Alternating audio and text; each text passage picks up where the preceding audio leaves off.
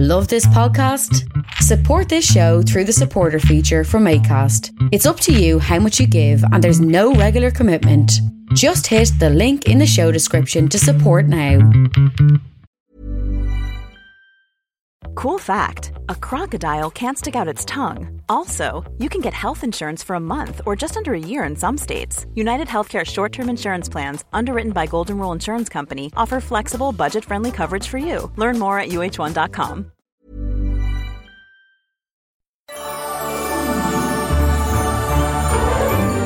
Hello and welcome to another Disney vs. Disney Debates. I am your Grandmaster Zane C. Weber, and I have two people here to debate two Disney movies to find out which is the better in the interests of figuring out which is the best Disney movie ever made. Debating on behalf of The Nightmare Before Christmas today, we have Patrick Aiken. All right. That's exactly what he sounds like. And then debating on behalf of The Rescuers is Roz Howie. Hello. This is an equal opportunity we also pod. have a studio audience again. Hi, studio audience. Listen out for that. Okay, so if you are joining us for the first time, we go through a round one where we have our opening arguments, round two where we have rebuttals, then an open discussion, then a summation, then a verdict. And my verdict will be final and binding. There are 5 criteria which each of our debaters will be trying to win points in today. One is the memorable moments. What about your movies makes them more memorable? What moments do you take away from the cinema? The message that Disney has put into the film, whether it is a good message looking back on it and whether it is a message we should carry forward with us. The movie magic. What about your movie makes it a better film? The magic music. How does music work into making your movie the better movie? And the catch-all criteria, that Disney touch. What about your film makes it uniquely Disney? Helping me keep you honest, of course, is the one and only Ellen Rose Sorensen. Ellen Rose Sorensen! No honesty. Did you just Only boo blood. me? No, I Don't didn't. worry, Ellen. I've made a note of that. Thank you, Zane. There will be no booing in this show. Okay, so we have rolled a dice, and Roz won and decided to go first very bravely. And so, Roz, when you start talking, you will have 3 minutes to make your opening statements with a warning bell at 2 minutes, and we will cut you off at the end. Your time starts as soon as you start talking. Thank you. Okay, so The Rescuers, which is based on the books The Rescuers and Miss Bianca by Marjorie Sharp.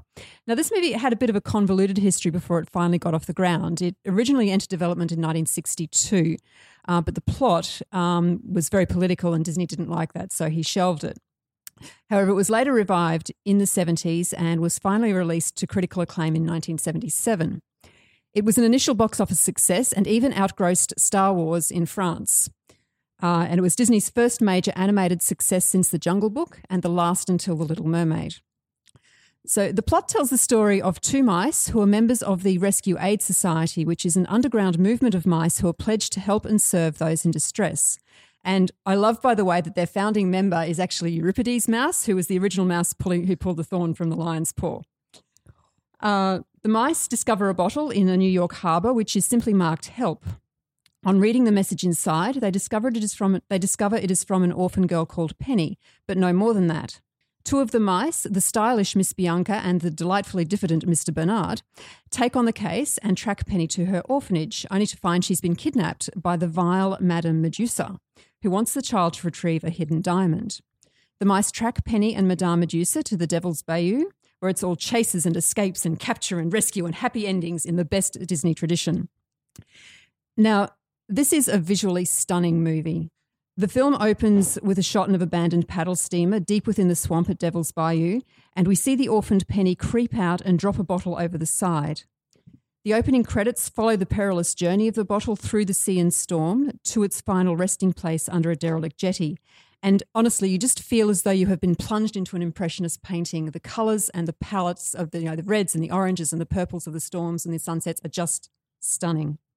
And this is a feeling that lasts right throughout the film.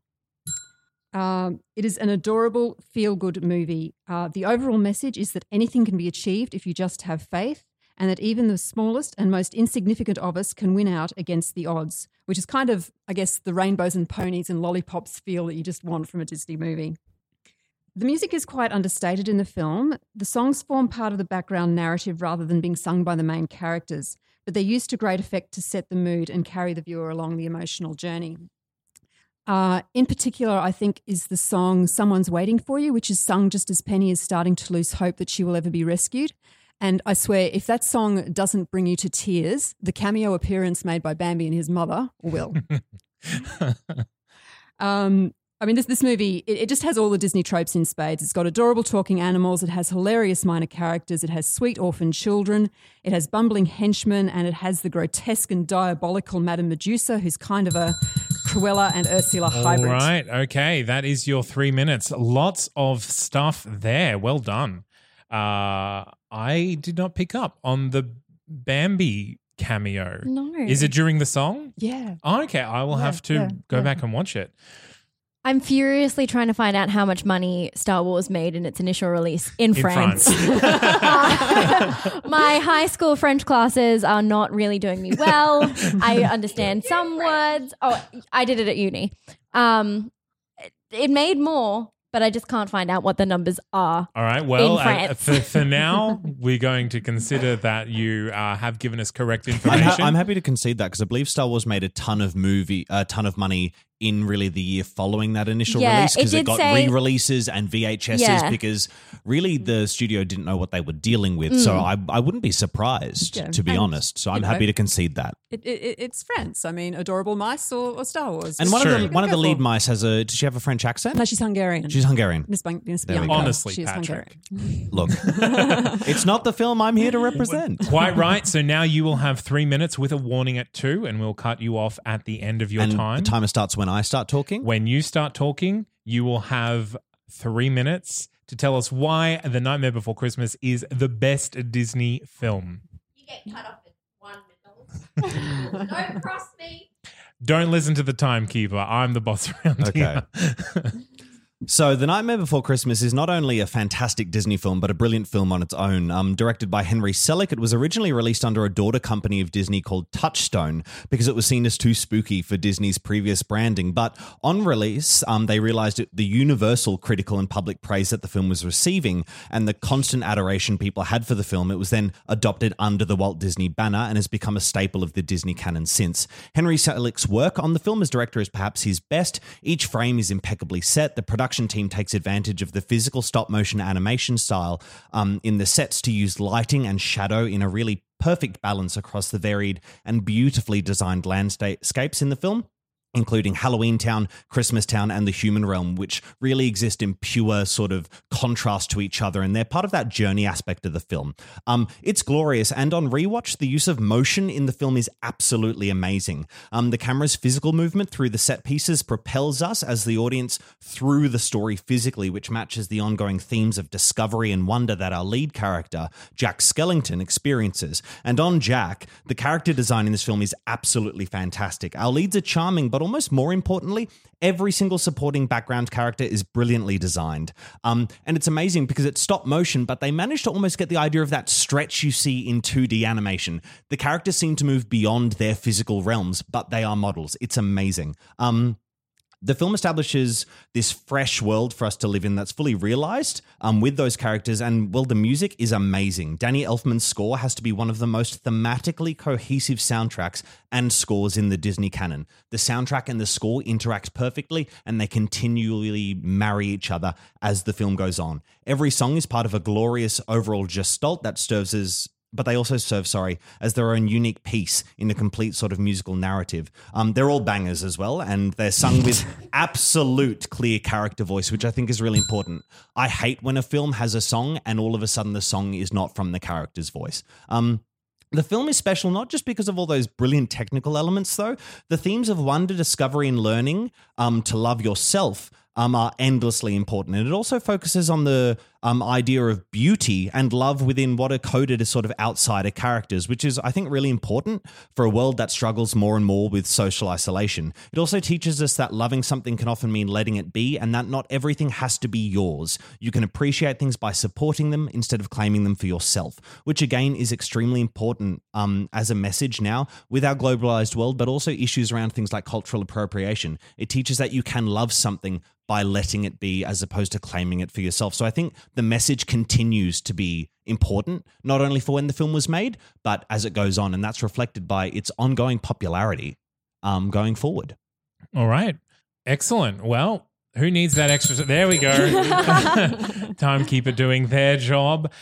Great. Well, that is, again, heaps of great points. We are closer than I would like. So, Roz, if you could please help me out and tell me why The Nightmare Before Christmas is not as good as Patrick seems to think. You'll have 2 minutes and you'll be cut off at the end of your time with no warning.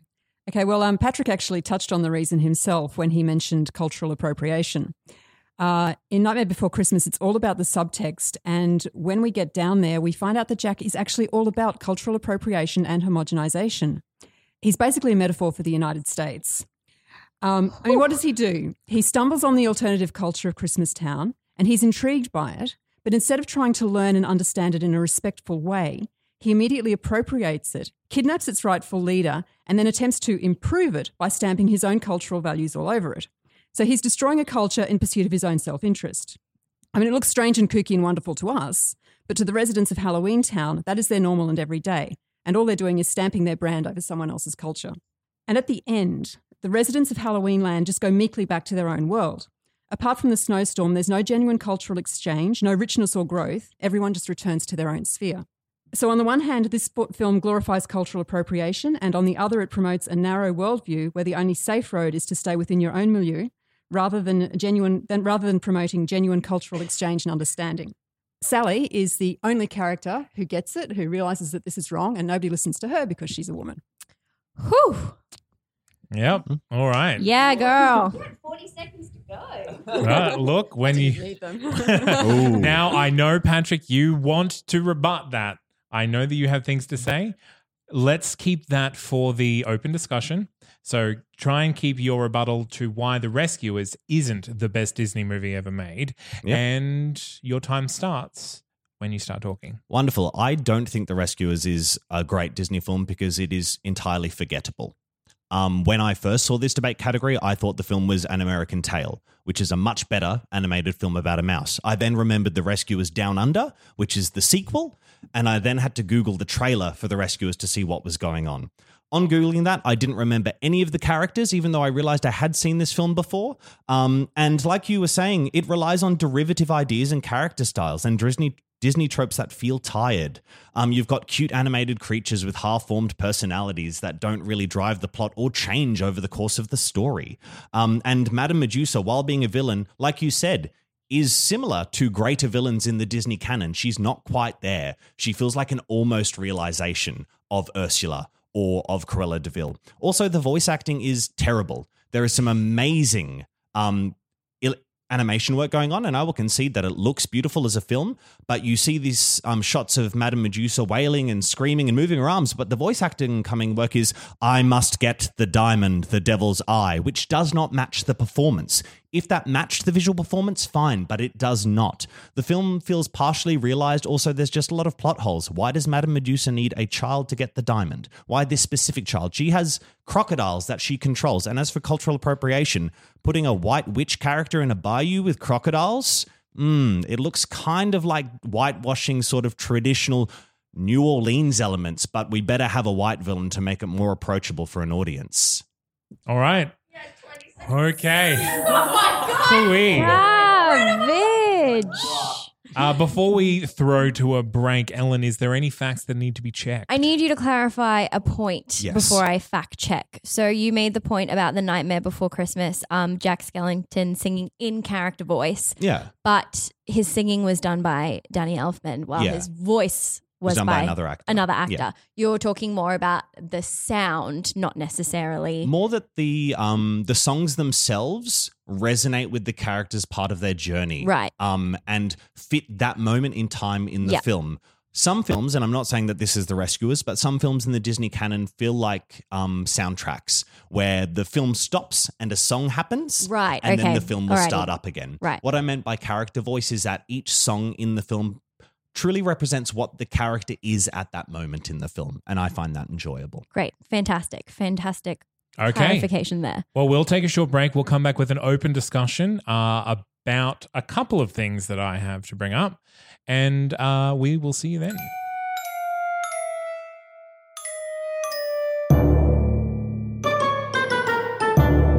All right. So there are a couple of things that I want to clarify because the main point of contention is that I'm not 100% sold on Roz's argument that The Nightmare Before Christmas glorifies cultural appropriation because it seems to me that it is the point of to demonstrate cultural appropriation and the negative that it does. So I would like Can I address that? Roz to elaborate a little bit, and then I guess you. I'm can... not sure I want to hear it. But Well, please, you're the boss. unfortunately- Feel free. I'll suffer in silence. I don't know that it glorifies cultural appropriation as such, in that it is more the case that it upholds it, or it even sort of unconsciously does it, which is sort of worse in a way. Mm. It's in a bit the way that, again, as I said, Jack kind of takes his Halloween brand and stamps it all over Christmastown, because rather than trying to understand and adopt this new culture or, appreciate this culture, he just goes, hey, this thing's great, but I can make it better. And off he does goes. the fact that he learns his lesson at the end, so you're suggesting that doesn't solve the problem of demonstrating that in the movie? In the sense that they don't then embrace the culture and take it back with them. They just go back to being what they were. They're not changed by I it. see. It's Yeah. just they're okay. I'm So it's going kind of back cultural to tourism sort of. yeah, thing. and then he just goes back to Halloween Town and he marries Sally presumably, and they go off in there, and he's happy being Jack and being in Halloween again.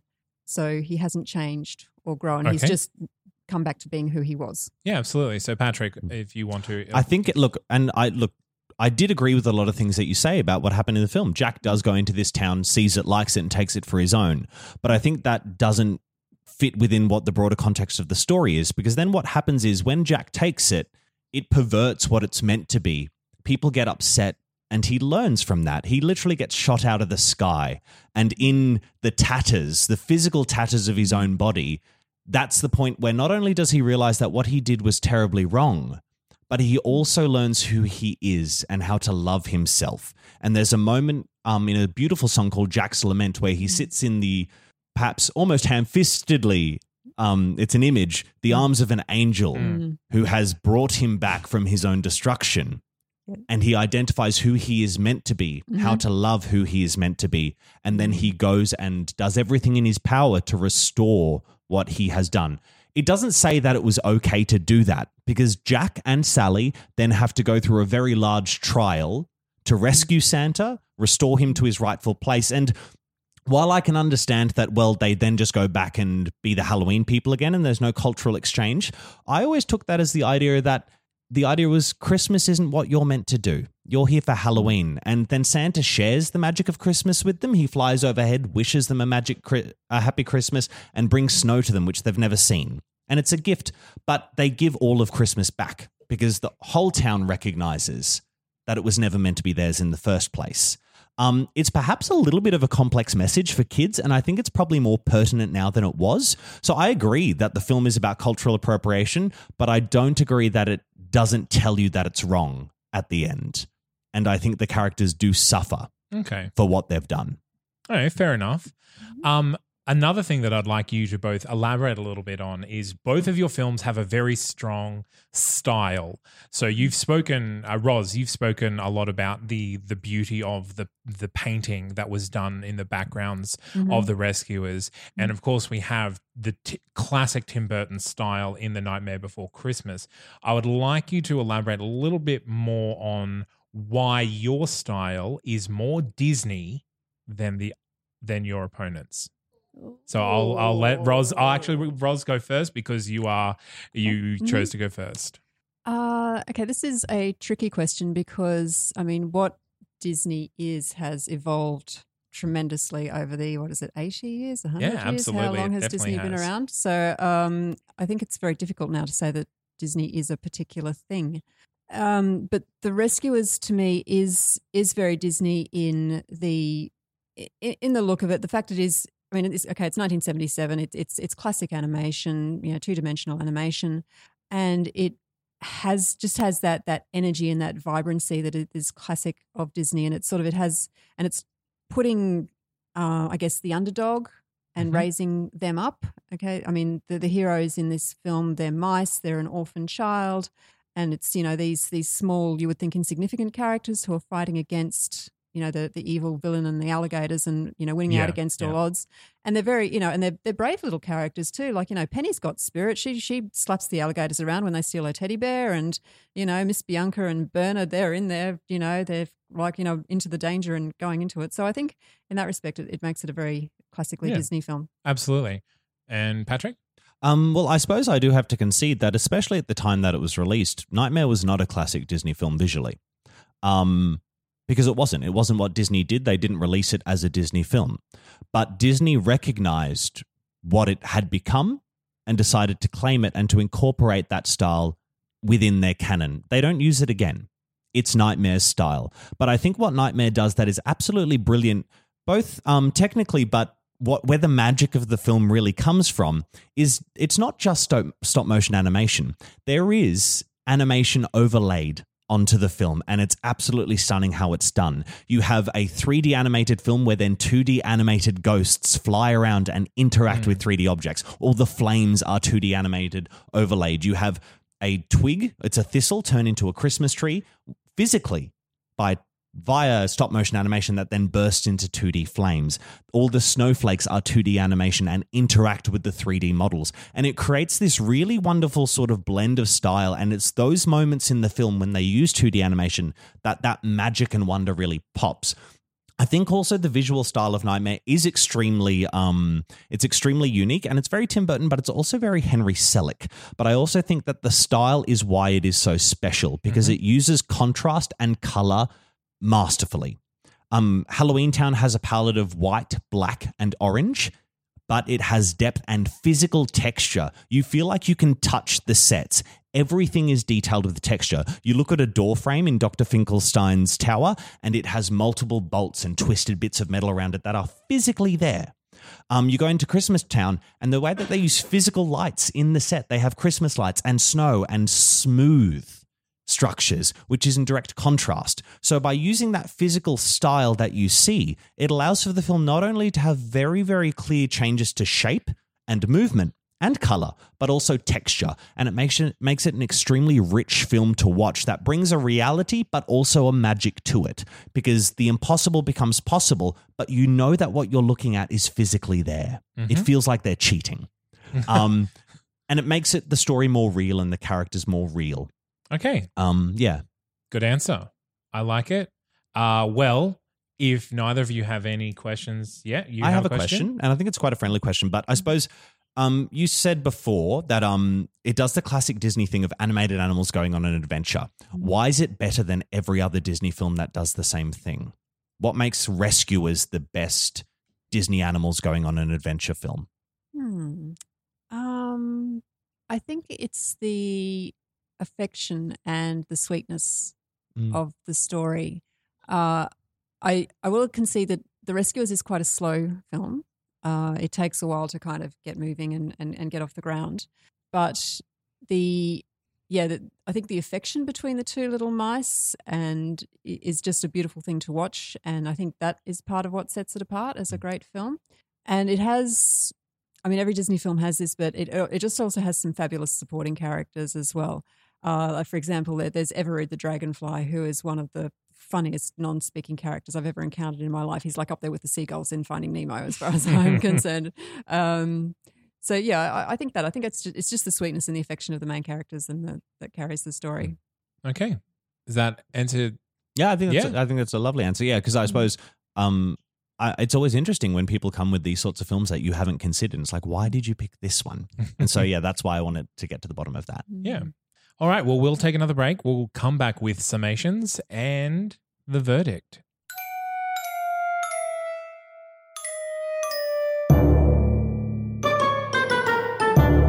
All right.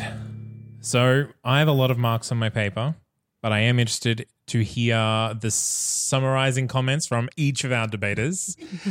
So again, Roz, you will go first with 1 minute to tell me why The Rescuers is the best Disney film ever made. And your time will start when you start talking. Okay. So The Rescuers is a visually stunning, beautiful and uncomplicated film that has all of the Disney heart and spirit within it. I'm going to sum up very, very simply by simply saying that it is a movie that you should watch by pushing yourself back in your chair so your feet can't touch the floor, opening your eyes as wide as they can go, and just channeling your inner 6-year-old. Yep. Good. Yeah, all right. You had like 40 seconds to go, but all right. But the confidence. Yep. And the content. I pay that. I'm crying. Yeah, so am I. Different reasons. Okay, Patrick, 1 minute. Why The Nightmare Before Christmas is the best Disney film ever made? So we all know that Disney as a company is quite strict. So what does it take for a film that they released under a sister company to be brought into the Disney canon, become part of their yearly celebrations at all of their sites, and to become a staple part of their imagery, branding, and marketing? A fantastic story, a diverse cast, an amazing visual style, and a story that teaches you, one, that it's all right to discover yourself, two, teaches you that there is always something to love about yourself, even if you can't find it right now, and that if you go out into the world, you will find many beautiful things, and sometimes it's enough just to see those and to support people in allowing them to do those beautiful things. I think the message is why this film connected with, yes, all the emos in 2006, but continues to connect with us to this day. It explores so many of the tough parts of humanity, but in a joyous way and from an outsider's perspective. The monsters find love. Okay. No swearing, Jess. This is a family podcast. There are tears in around the studio. You don't get more points for making me cry. So what is going to happen now is you're going to spend some time telling each other what you like about each other's film, and I'm going to do my tally and come back with my verdict. So please. Can I go first? You may. I will admit that I didn't remember what The Rescue was about when I realized I was going up against it, but looking at it again, what you said about the visual style is 100% to be applauded. It is stunning to look at, and they were so confident in it. That's what the marketing was. I watched some of the trailers and they said a 4-year production. The greatest animated Disney film is coming to theaters. And they showed some of these sequences. And what I love is we spoke about how it does use a cell style of animation where the characters are over the backdrops. The backdrops are paintings. They are beautiful. The amount of love and detail and tone and richness of color in that film is stunning and deserves to be applauded, because later films I don't think do it as well. They had more resources and better technology, but the heart and the actual art of the craft isn't seen later. Whether it's because the artist got the time or the artists who work on it, I don't know. But visually, it is a beautiful film. The characters are charming, and the notion of a suburban, like an underground mouse rescue agency, the board meetings that they have, it's adorable. It is absolutely stunning. I rewatched the scene today where they convene the meeting and, sorry, I've forgotten the name of the female mouse. Bianca. Miss Bianca is appealing for the case to rescue the little girl. And it's this tongue-in-cheek play around with bureaucracy that's very funny, but it's also so endearing the entire time. And it's an extremely charming film, but visually the whole film is a painting, every frame. And I think that is why it is a piece of art. And I think that's important to recognize, even though I hate to.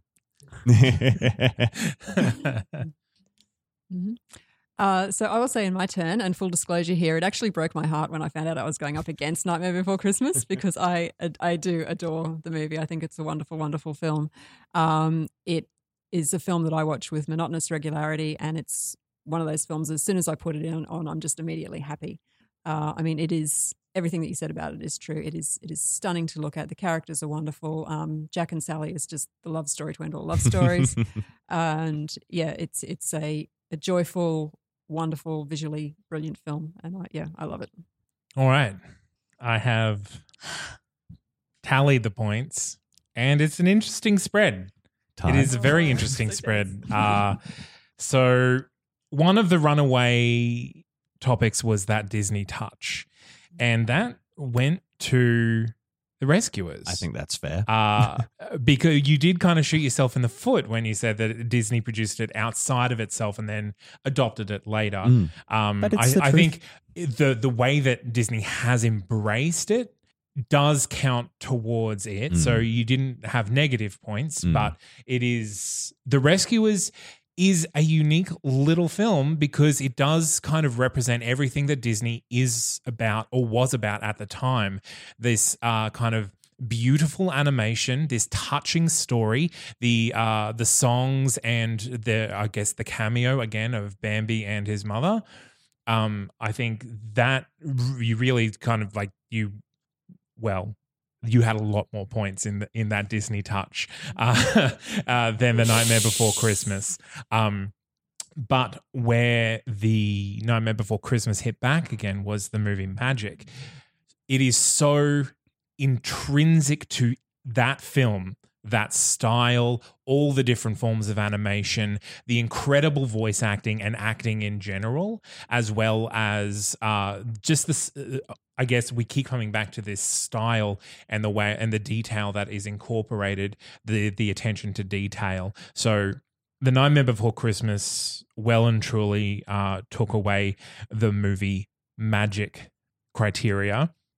When we came to the message, there was a little bit of contention here, and this was a tied criteria. I think, yes, high fives all Cross around. table high five. I think Nightmare Before Christmas does have a lot to say, and it is kind of a different message than Disney usually puts out there. But again, leaning on what Disney does well, The Rescuers is a great example of Disney putting forward a very simple message for children. Being that you don't have to be big and important to make a difference. And so you tied in that one. Now, there are two other categories, the magic moments and the magic music. And both of those went to Nightmare Before Christmas. I think Nightmare Before Christmas and Danny Elfman, really, you can't go past it. Like every song is A banger. a great song that you will sing to yourself. I refuse to use the B word. It's a brilliant piece of writing. The other B word. So I will say that The Nightmare Before Christmas is a better Disney film than The Rescuers. But if you haven't watched The Rescuers recently, go watch The Rescuers, then go onto our Facebook page and vote whether you think I've made the right decision. This was a lot closer than I was expecting it to be. Roz, you've done a great job arguing for The Rescuers. Yeah, thanks, Roz. I'm sweating. I can't breathe. Wow. So you will get to have your say if you think that The Rescuers is a better film than Nightmare Before Christmas. Go onto our Facebook page. There will be a poll. You'll have 1 week to run your social campaign to get The Rescuers in as a wild card to the second round of the debates. So thank you again for debating, Roz. And we will see you again, no doubt. Congratulations, Patrick.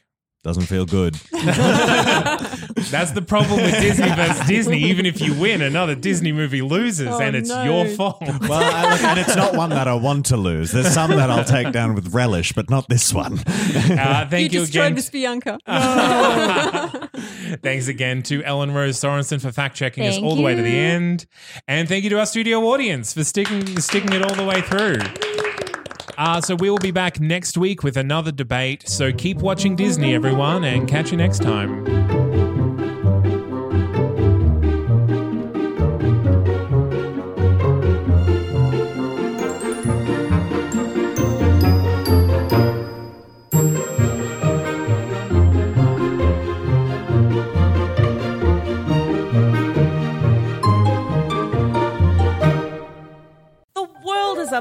stress, war, famine, politics. Why can't everyone just get along? Yeah, like in musicals. Musicals fix everything. If people listened and learned from musicals, everything would be better. Music, lights, and spontaneous choreography. What isn't there to love? If you want to learn all of life's important lessons, Or just listen to some musical theatre nerds wax lyrical. subscribe to Musicals Taught Me Everything I Know, wherever you find fun and funny podcasts. Or at our website at that'snotcanonproductions.com. That's Not Canon Productions podcast. Planning for your next trip? Elevate your travel style with Quince. Quince has all the jet-setting essentials you'll want for your next getaway, like European linen, premium luggage options, buttery soft Italian leather bags, and so much more. And is all priced at 50 to 80% less than similar brands. Plus, Quince only works with factories that use safe and ethical manufacturing practices. Pack your bags with high-quality essentials you'll be wearing for vacations to come with Quince. Go to quince.com/pack for free shipping and 365-day returns.